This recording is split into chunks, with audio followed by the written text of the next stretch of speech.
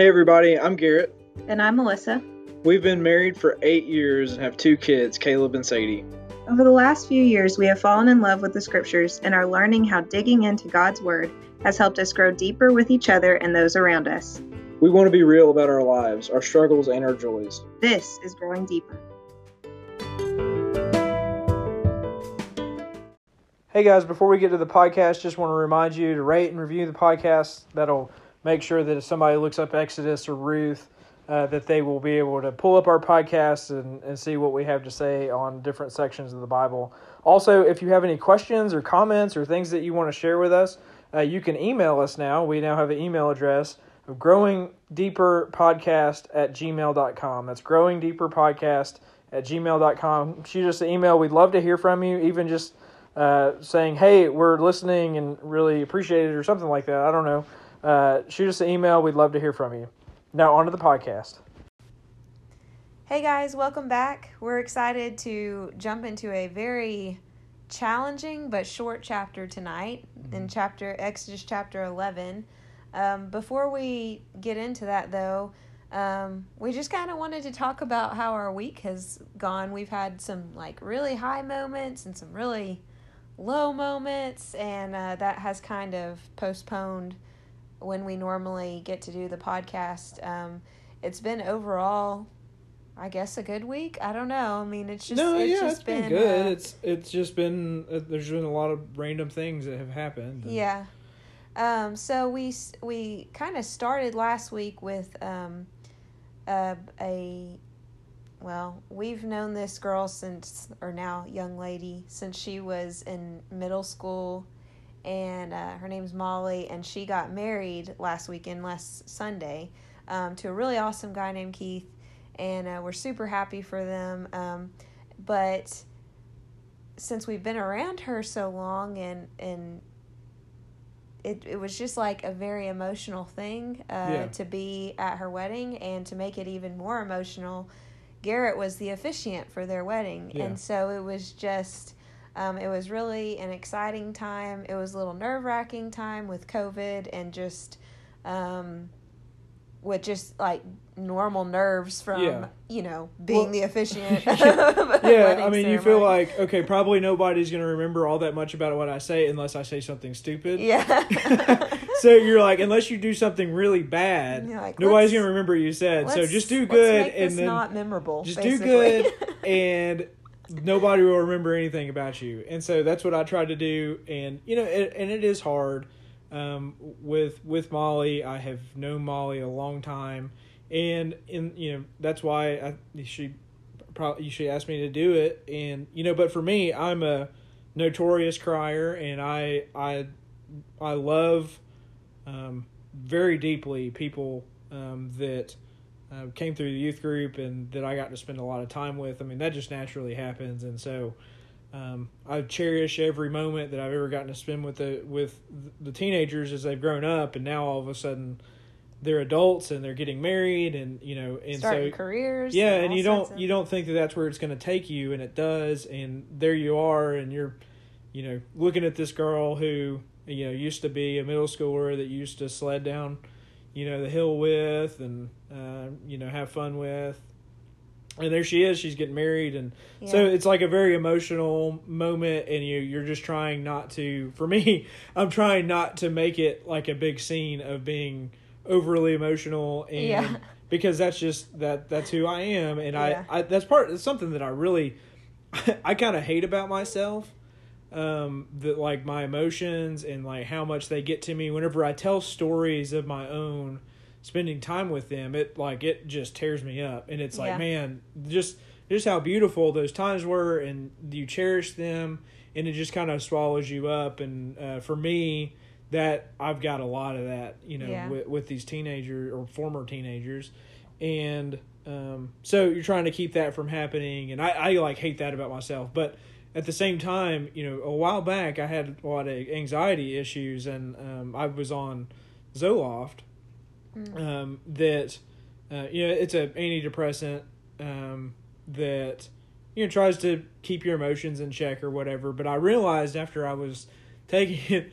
Like, I just realized that I was never emotional about anything, and I was just like, man, this It's like I feel, stone cold. I feel like part of me is gone. You know, I Yeah. feel like some parts of me is gone, and I didn't like that. But at the same time, I hate whenever I'm weeping. And Yeah, it was super weird to see him like not cry at things that he usually cries at, and it's not like just close people, super close people to him like know that he cries. It's like a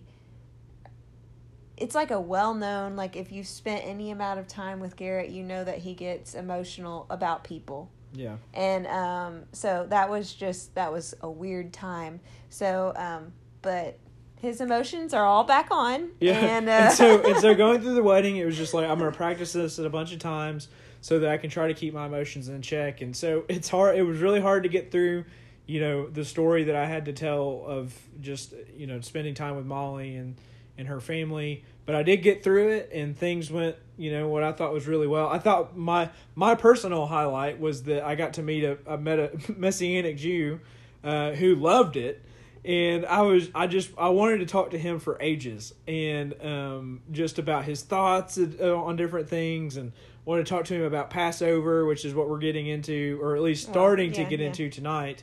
Wanted to talk to him about Passover, the meaning of Passover, or, you know, different feast days and things, because I'm infatuated with that stuff. I love the Old Testament. I love reading the Hebrew Scriptures, and there's just been so much more that's come to life for me recently. And so to talk to somebody that knows Hebrew, I was on for that. But at the same time, I was like, I really hope I didn't mess up anything. Yeah. Because I talked about the Hebrew word hesed and what its meaning was. And so to have somebody in the audience that legitimately knows Hebrew, when he told me, when he told me, I was like, oh no. Like, did I mess up something? And he was kind of talking about how good it was. And so that just really reinforced me. I was like, thank goodness.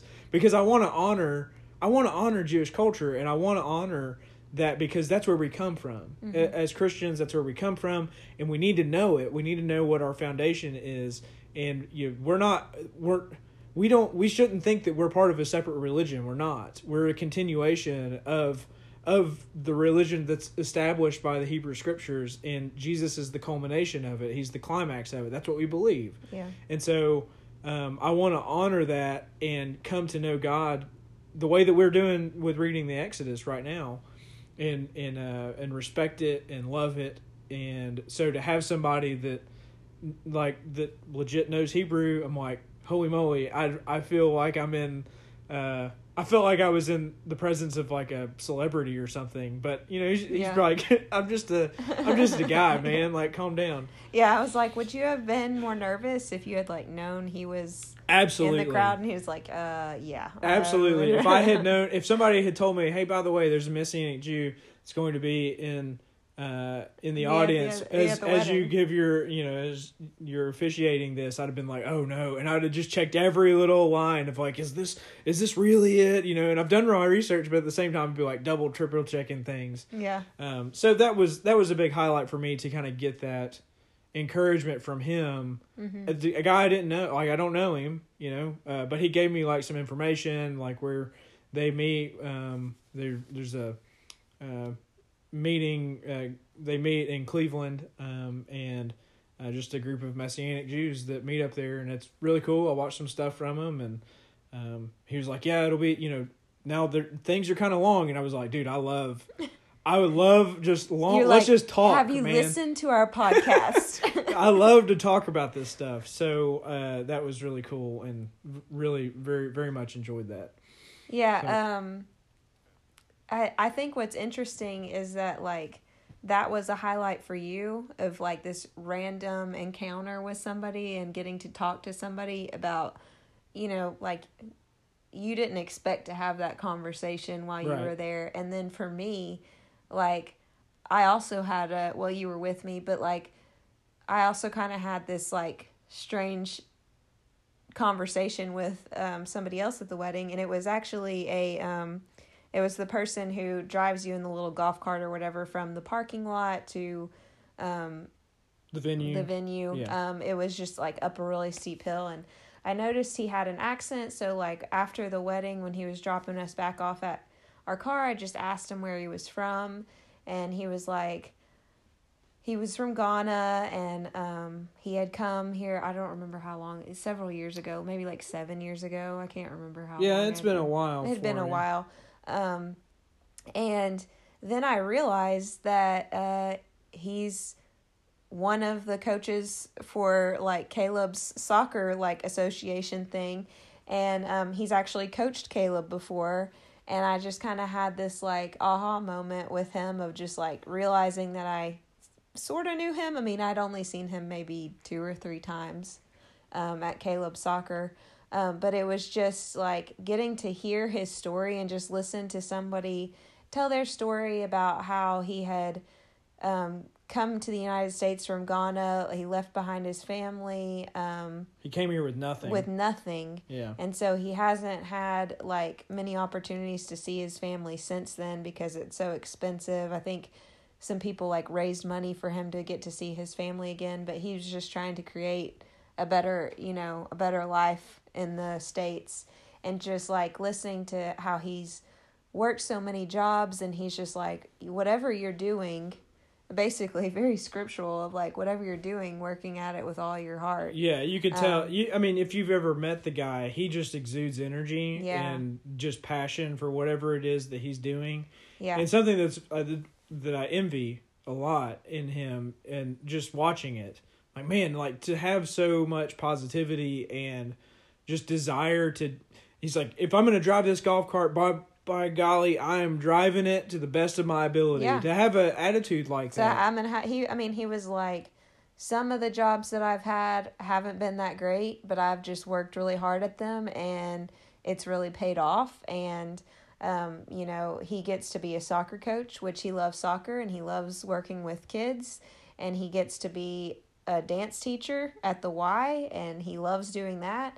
And, but he's also had things like, I mean, he said that his boss at the wedding venue was amazing, but I'm sure that like driving the golf cart isn't the most like, I don't know, maybe it's not that bad, but I mean, he was just saying like he worked, I think, at cleaning pools over the summer and stuff because of COVID, and his soccer stuff went away, and like for a little bit when they paused their program, but just like doing things that he didn't enjoy, but working hard anyway. Mm-hmm. And just the character that he has, it was just a really cool moment, and it just kind of felt like this weird timing of when we happened to leave. Like, I don't know, it was just a really cool conversation, really cool to like hear somebody tell about their culture, and I don't know, it was just a neat experience. So we had 2 like experiences with different cultures, I guess, while we were there, and that was awesome. Then we come home, and Caleb had like the worst night terror that he's had in a really long time. It felt like it lasted 30 minutes. Yeah, I mean, it was pretty brutal, and he was just crying, and it's like he's not really there. He's not responsive. There's nothing behind his open eyes. You know, it's just he's just crying. He doesn't know where he is or anything like that. So it was by far the worst one he's ever had. So typically, he'll get those if he's super tired or if he is getting sick. And so I just kind of assumed he was probably super tired because he had spent a lot of time with his grandparents. And, I mean, let's just be honest, they're more fun with the kids than us because we're... They're much more excited to be with them than us. Yes. They have... they're creating special moments with the kids when they're with them, whereas we can't can't constantly create special moments. We're trapped with them. They're enjoying special moments. We're trying to get them to calm down and just chill. Yeah. And so I just thought it was that, but then he woke up the next morning with a fever, and of course with COVID, we were like, oh my goodness. And that Monday was Labor Day. So that's like the only day in the entire month that like the free testing for COVID was closed. Right. Yeah. So he had a cough. He had a cough, and he had a fever and runny nose. It was like all the things that you're like, well, great. Yeah. Great. He's had 1 week at preschool, and here we are. And so Garrett had the honor, really, to take him to urgent care. To urgent care. And to strap him down with my body to having my legs wrapped around his, and then my arm across his shoulder, my other arm holding his head still. While he is doing kicking. everything he can to get out and away from this this swab that is going up and scratching his brain. Yeah. And so it was a horrible experience. Garrett was like, well, that was unpleasant. Yeah. So I got him an icy afterwards that was how I was trying to convince him to stay still, but that just wasn't happening. Yeah. So the good news is that his COVID test came back negative. He just had an ear infection. Does not have COVID. Yes. He just had an ear infection, and he got some antibiotics and stuff. So he got to go back to school at the end of the week, and it just kind of made the whole week a little more hectic. I think it felt like between the wedding stuff and him getting sick, that it just like took me a couple days to kind of recover. I don't know if it was like a mental thing or what, but it was just like the busyness of that, and then just the stress of like having a sick child. It made me tired. Yeah. Yeah. So it was a tough week. Yeah. But but luckily everybody's fine. Nobody's sick right now. Yeah. And Caleb's going back to school. So. Yeah. And so the other thing is football is back. Yes. And so we got to watch some ACC some games. Football this weekend, and that was exciting. As I've talked about before, how that's like something that's kind of important to us. And that tomorrow, we just enjoy doing together. Dancing with the Stars is yes, back. And with Carol freaking Baskin. PSA, she's gonna be on there tomorrow, so. If you're listening to this after Monday, you need to watch this with Carol Baskin. Watch her dance the Eye of the Tiger or something. It's gonna be so cringy. Yeah. Oops. I can't wait though. Yeah, it's gonna be a lot of fun. It's gonna be good times. Good times. All right. Did you have anything else? No, that's good. Okay, so kind of before we really jump into this chapter, I did want to mention. That, we're trying to read through scripture and try to get everything in its context. And the downside to that is that as we're reading through, we don't have the other side of the story yet. We don't necessarily know all the context. When we read chapter 11, we don't know everything that's happened in chapter 12, obviously. Right.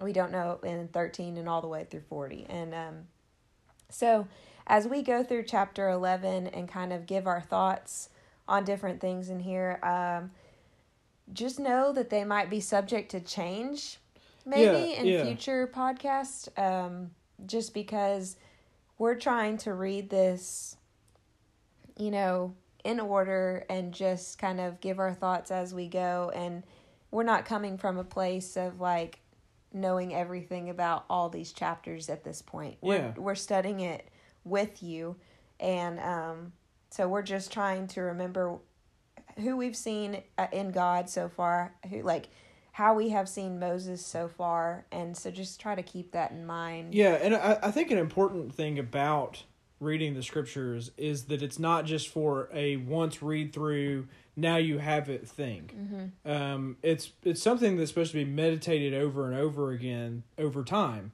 In that you would read Exodus, 1 through 40, and then maybe you read the rest of the Torah, and then next year you're going to read it again. Yeah. But you're going to know a lot of the things that are going to happen, and as you do that, you start to see the nuance of the whole story. And so I try to pull some things back whenever we need to. Like if I already know something coming, and be like, it says this, but at the same time, whenever we look forward, it says that. So for instance, one of those being the in chapter 4, I think, whenever it says, I will harden Pharaoh's heart. Like, I already knew that the very first instance that was going to come up, Pharaoh hardens his own heart. So I try to pull that back a little bit. Yeah. So I think that's a good example of the way that, okay, so you're reading the narrative, it says this, what actually happens, maybe is a little bit different than what you thought the first time you read through the narrative.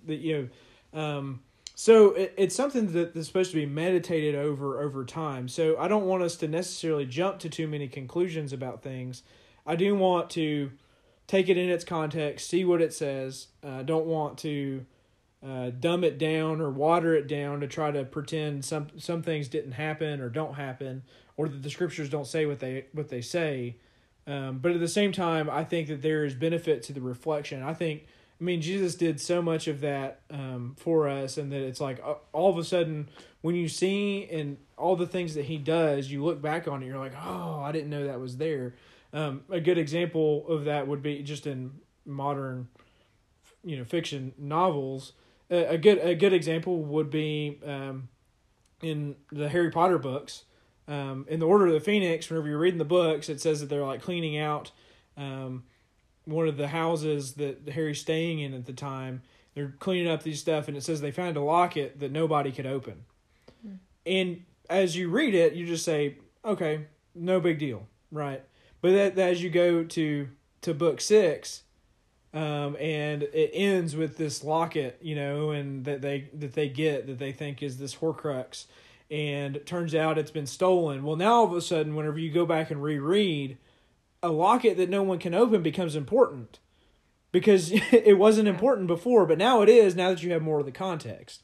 So I don't think that the Hebrew Scriptures are really any different, and that sometimes something later can help us see something more clearly that happened previously, and Jesus does that. Like, Jesus is easily that, where the things that he does helps us see and contextualize these things more clearly in reflection of the cross, in reflection of his life and everything that happens in the Gospels. We look backwards and we say, oh, okay.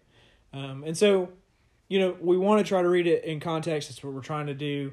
At the same time, it is important for us to, once we finish, to then go back and reread and say, oh, I didn't notice that before, but now that I know what happened, what Isaiah says, now all of a sudden this means something different to me, or or at least it brings out more facets to the Scriptures. Yeah. So anyways, I think that's what you're trying to get at, yeah. is that it's like there may be something that we get to in chapter 14 that we say, oh, maybe that's what that meant in chapter 11. So yeah, and just to reiterate that, like, we're studying this alongside you on the podcast, so it's not like we've gone through this entire book previously. So we're learning at the same time. Yes.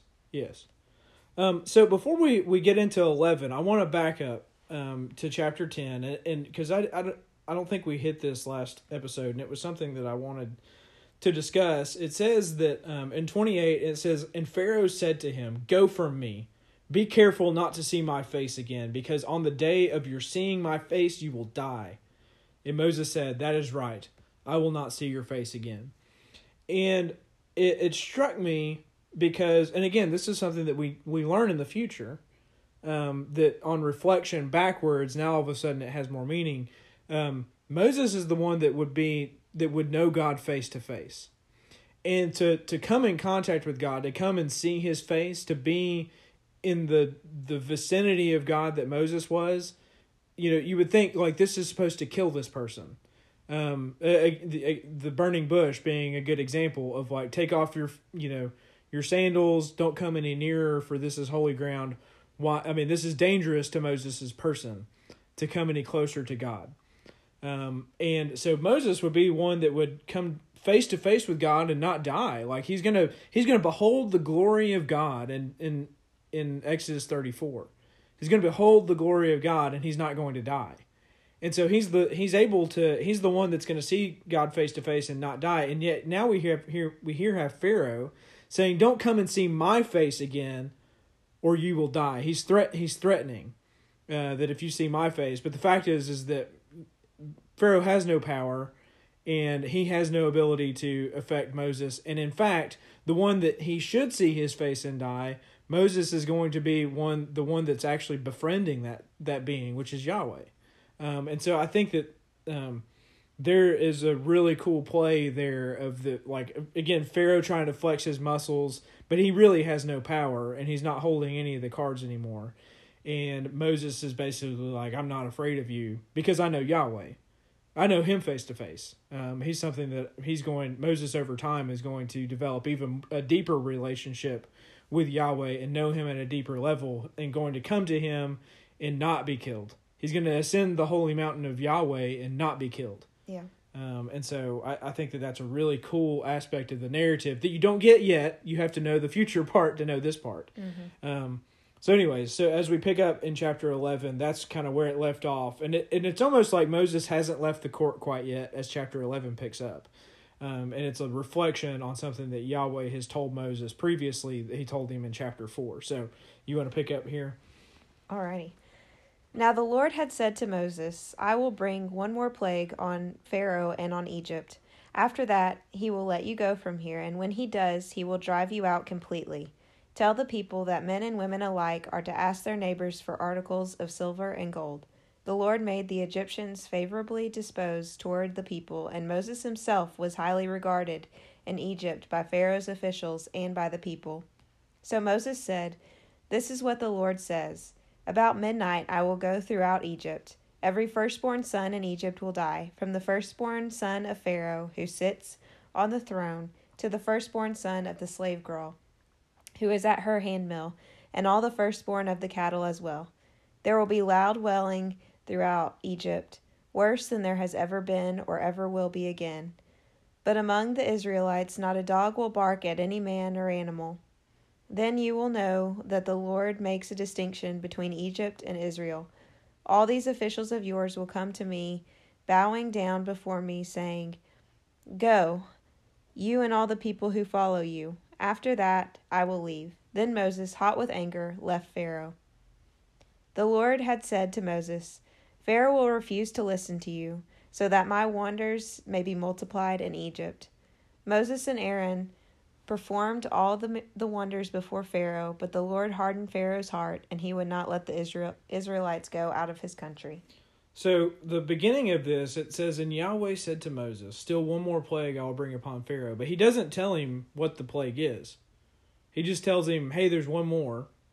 And, afterward he will release you from here.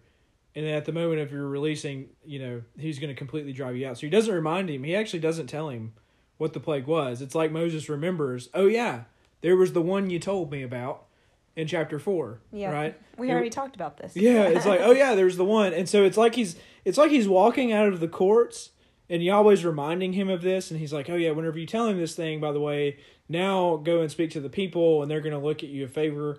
And then it's like Moses kind of turns around and he's like, oh yeah, one more thing before I go. This is what's going to happen. And he gives the spiel about, of what the plague is going to be, and how this is going to go down. So before we kind of get into that, I just want to notice that, in verses 1 through 3, he's telling him what's going to happen. But the interesting thing is the people, and like the way that they view Moses and the Israelites, they look on them with favor. Or in other words, they look on them with grace, and behold them in a different way. The way that the Israelites would view David, whenever he comes in and is,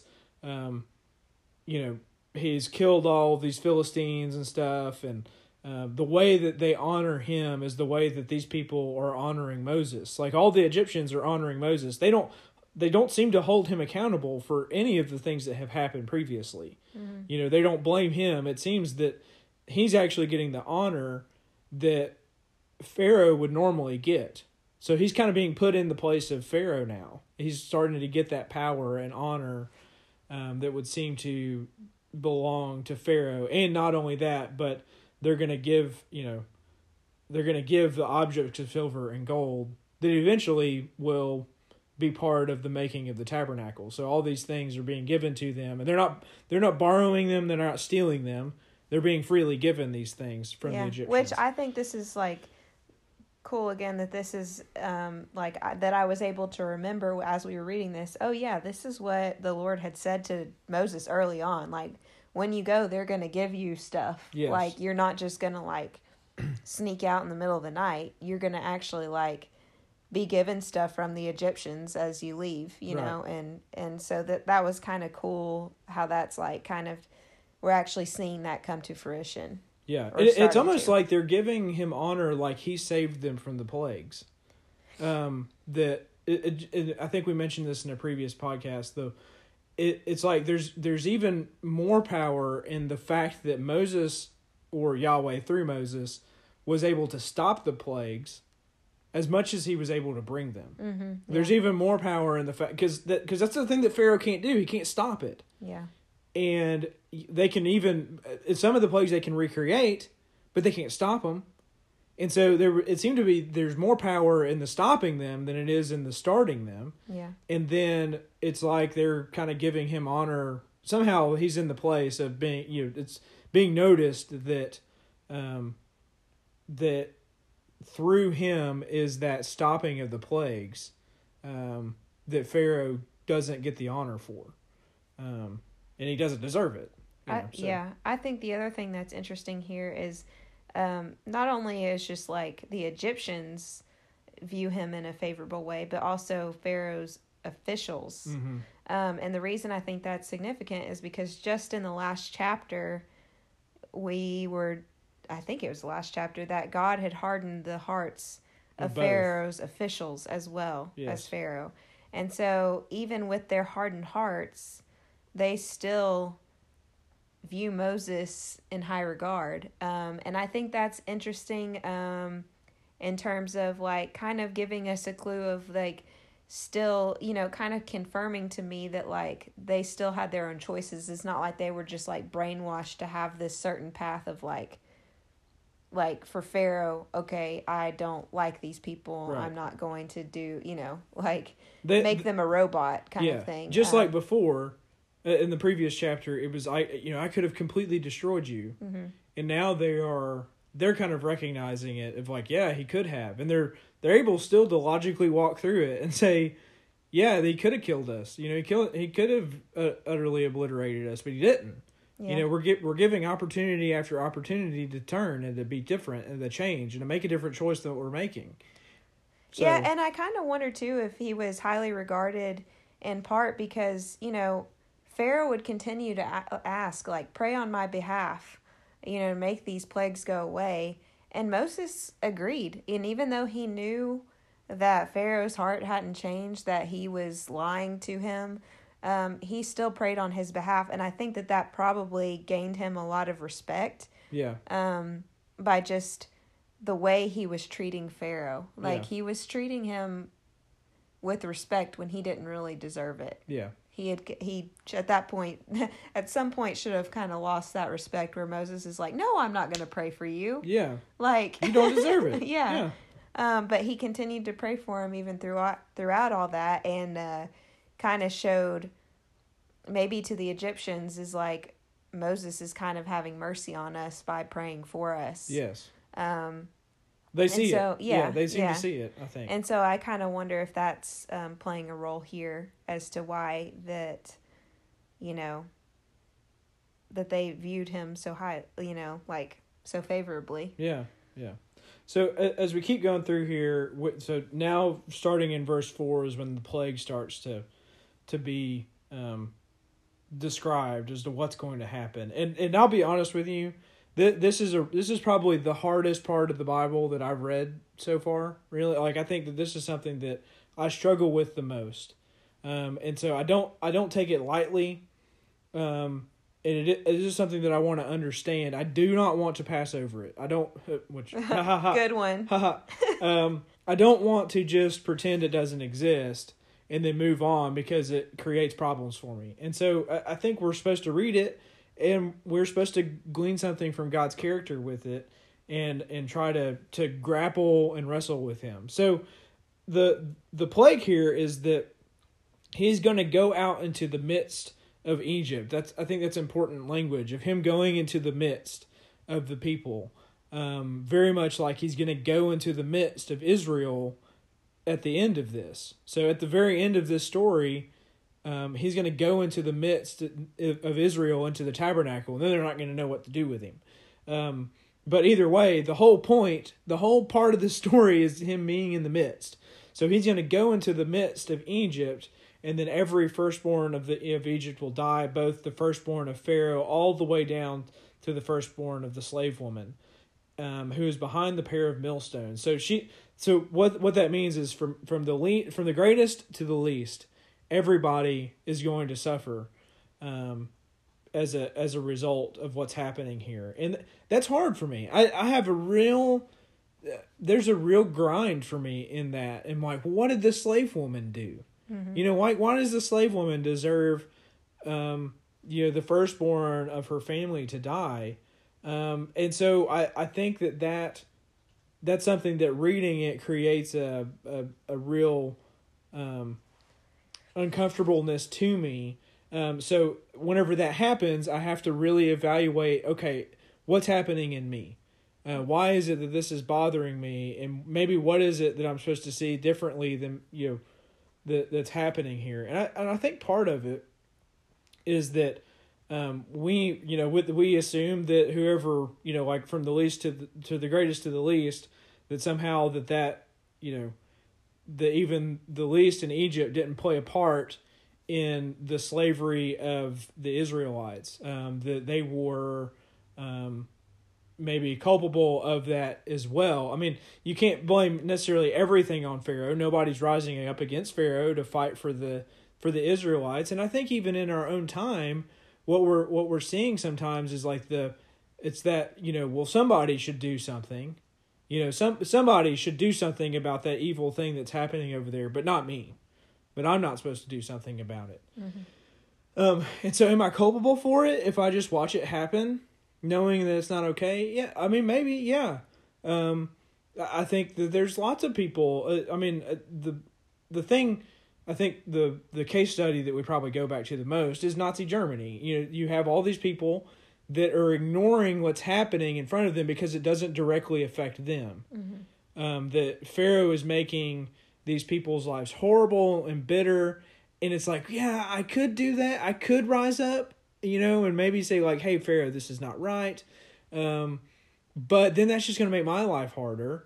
So as long as it's not bothering me, maybe I shouldn't do something.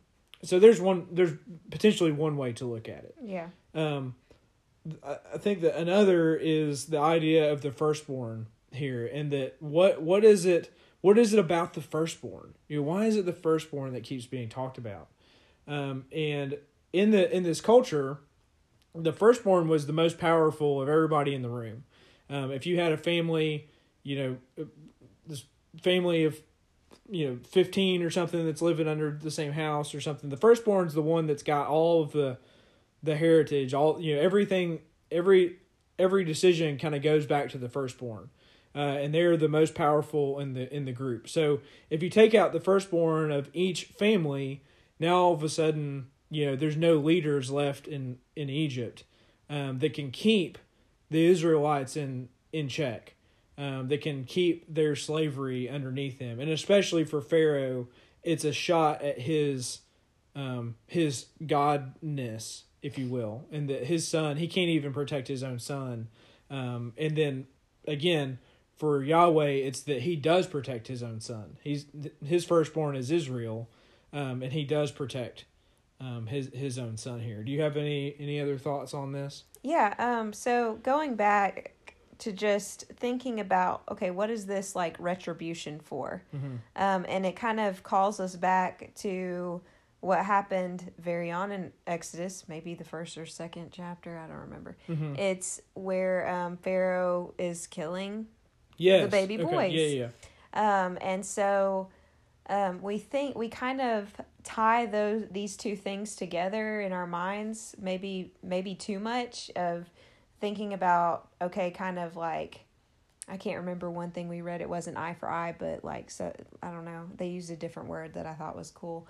But we almost take this as like, oh, okay, this is almost like you killed the babies, then we're going to kill when you say firstborn, I think for some reason my mind sometimes goes to babies again. Yeah. And so I think when we read this, sometimes we go, oh my goodness, is this like little baby boy firstborn that's being killed as well? And like, how do we reconcile that when it's like a baby boy is completely innocent? Right. Like there is nothing that, they weren't a baby boy is not allowing slavery to happen, or, there's nothing that they can do or, change this. Yeah, but the deal with that is that the firstborn in the household is likely not the baby. It's not a baby. You know, the Yeah. majority of the firstborns in the household are not going to be babies. Yeah. In fact, I think it's curious. Pharaoh is the firstborn of his household. So for whatever reason, it's not like for him, it's a little bit different than it is for everybody else. Yeah, it's like it's starting with his firstborn Yeah, in terms of the hierarchy. and then everybody else. So like in our family, I would be the firstborn. Because I'm the first of my family. I'm the leader of this household, you know, kind of thing. Like I'm the firstborn, whatever. So it would be me, not Caleb, that would be taken. You know what I mean? And so it's like that's the position that it's talking about taking. In that firstborn, it's more likely an adult more often than not, is what's being taken here.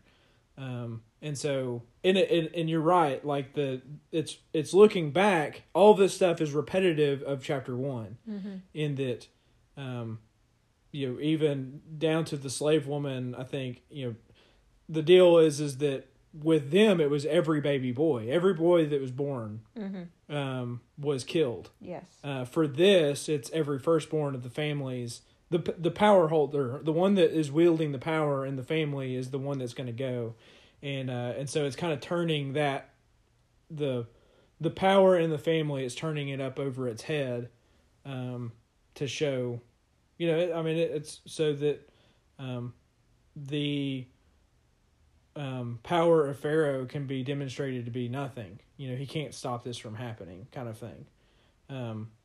No, he could actually stop this from happening, but he chooses not to. You can go. Okay, but he chooses not to, and so we'll kind of get into that a little bit. But you have any thoughts on that? I'm trying to think, because we kind of read a little bit ahead because we were trying to make sense of this. So I don't want to get too much into like chapter 12 stuff.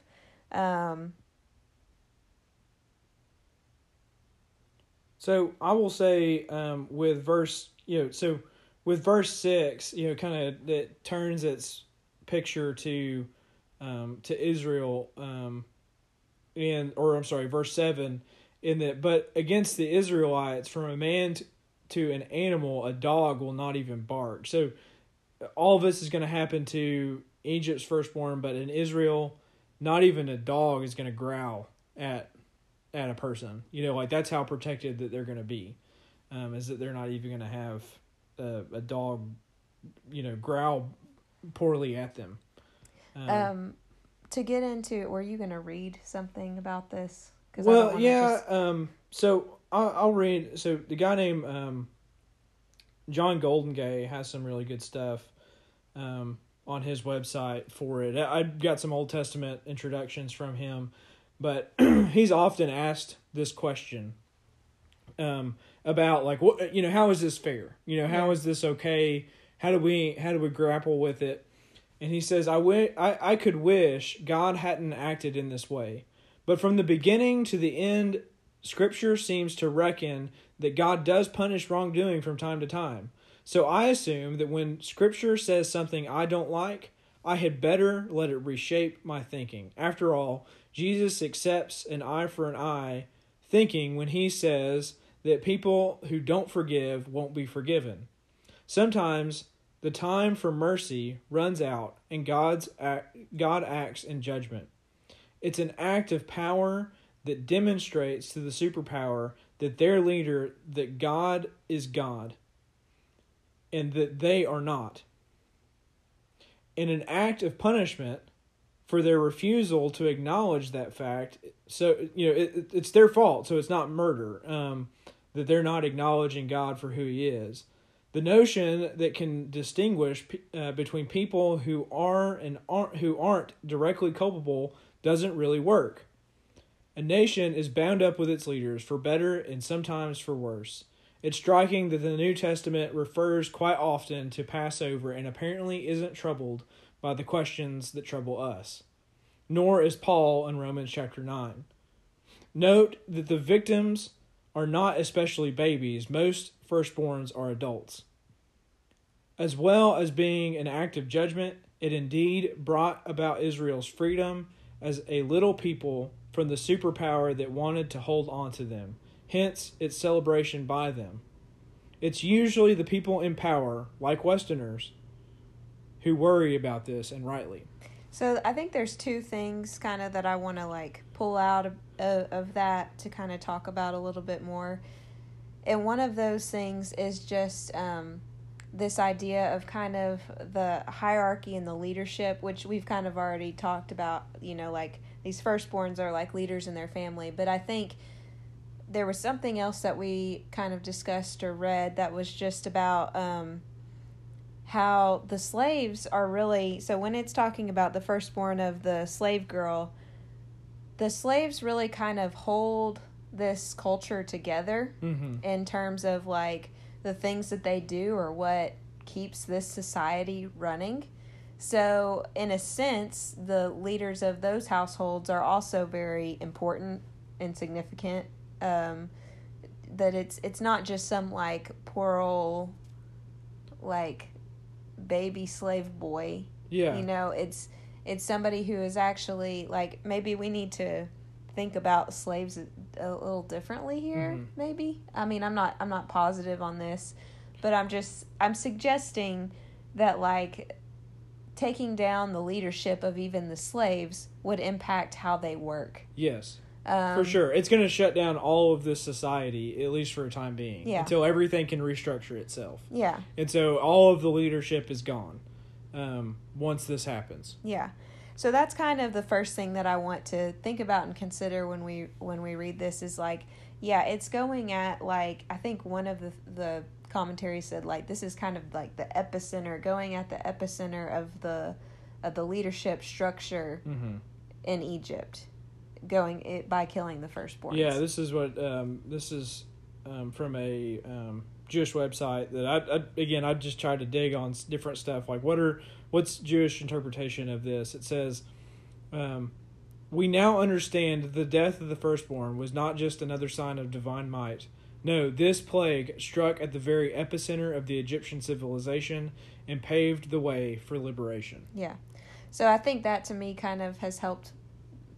That has kind of helped me understand this a little bit better. Not that it doesn't challenge me anymore, but it has definitely helped. Yeah. The second thing that has helped me is this idea of like looking forward to New Testament writers.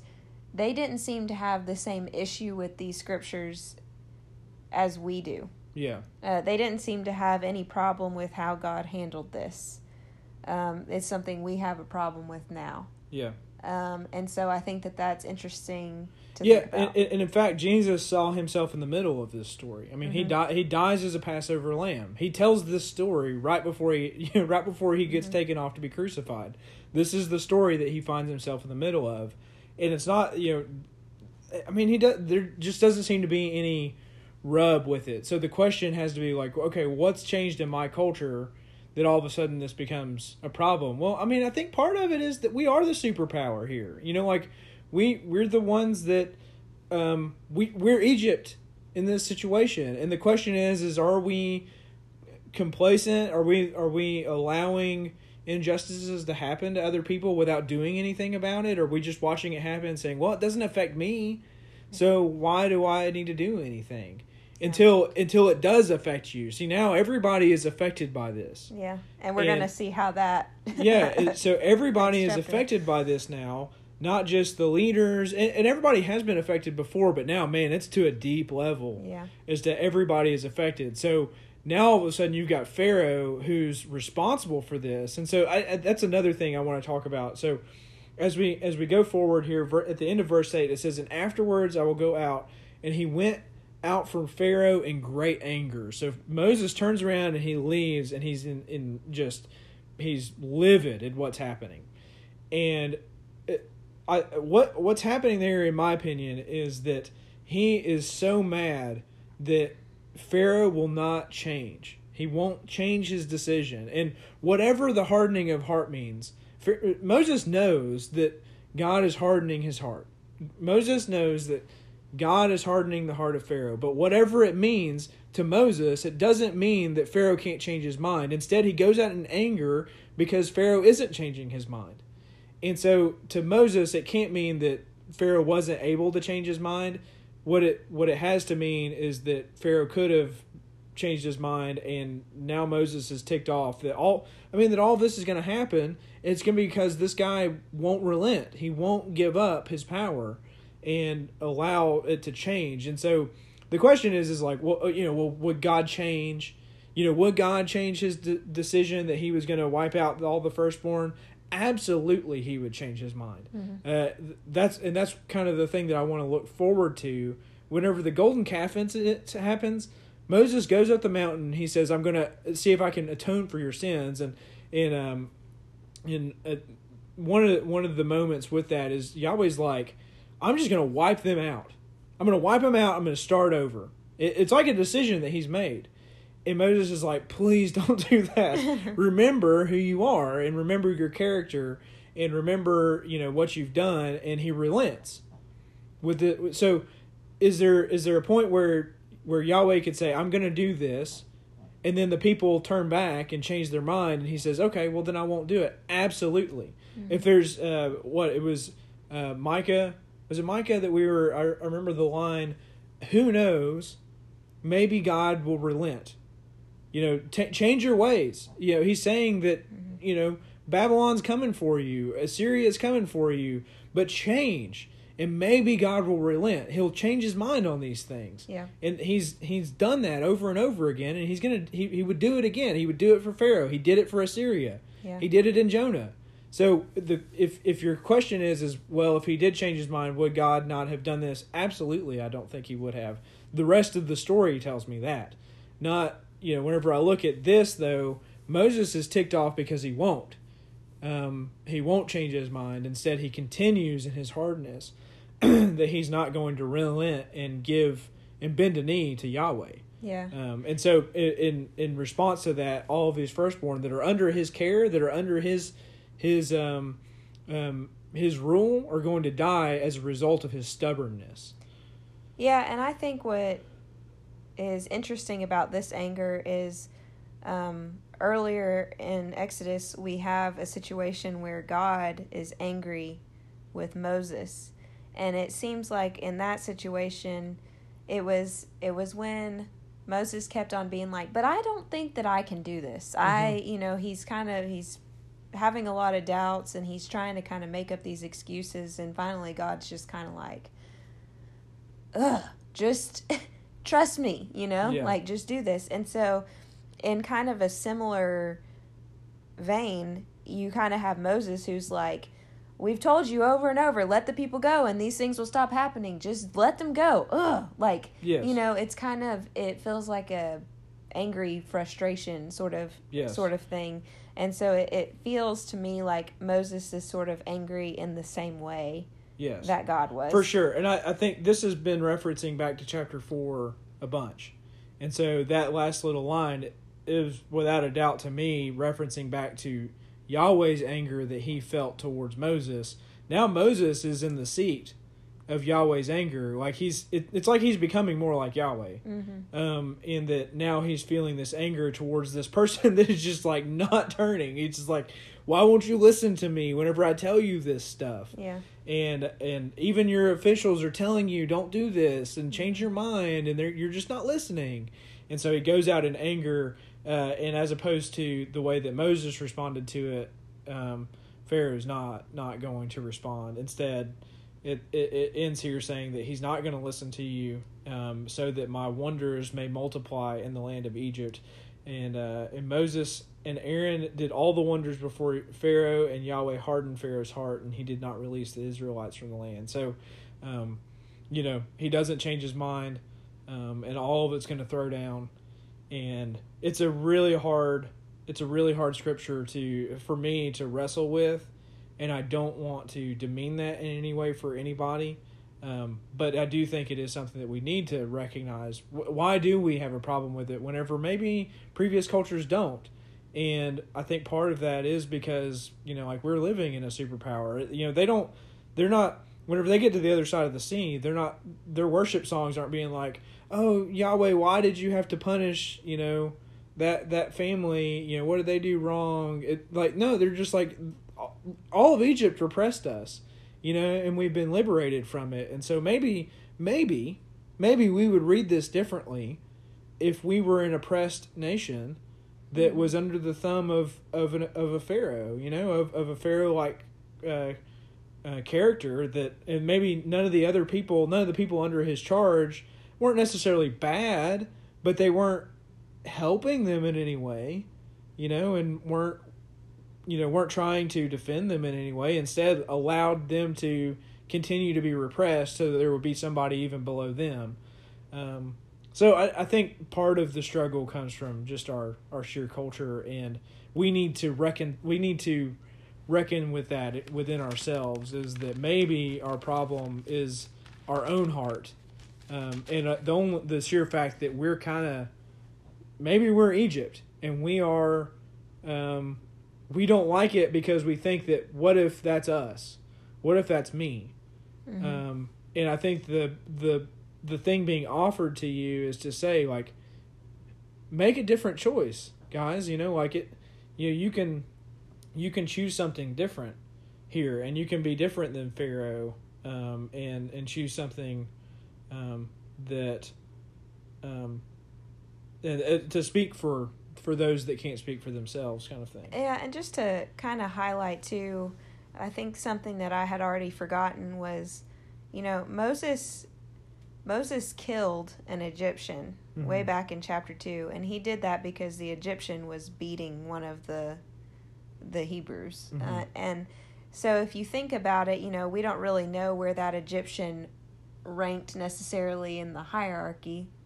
But if you think about it's not just Pharaoh that's the problem here. All the Egyptians are. There's more. Well, I won't say all. We probably shouldn't lump everybody in together. But there are other Egyptians here that are making really bad choices, and so I think that that's just something to remember too. Of like, it's not like all these people under Pharaoh were just like little angels, Yeah. And I don't think there's like no way out for them. Yeah. Either. Again, all of this goes back to Pharaoh.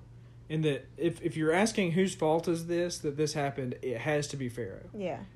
It's based off of his choices, and and I think that if he had chosen to listen to God, that he would have been able to come underneath the Passover, but he doesn't. And instead that's offered strictly to the Israelites. And so I think that's just something, it's hard. We kind of want to blame God for our own choices, and sometimes, I think we gotta look inside and be like, man, I really was kind of culpable to that. I led on to that. I allowed that to happen. We don't want to see the darkness in ourselves. We want to assume that it's other people that have created this problem. But no, the whole problem, like, I contribute to the sin in this world. I contribute to the darkness that has been allowed to seep into God's good creation, and that judgment's for me too. But there's an option. There's a way out. There is a way out, and that's what's going to be offered in chapter 12. Is that, hey, yes, even Israel's not exempt from this. What they are allowed to do is to come underneath the Passover, so that they can be protected. They give over to Yahweh His rule, and recognize Him for who He is, and so they're passed over. And so that's what we'll get into in chapter 12.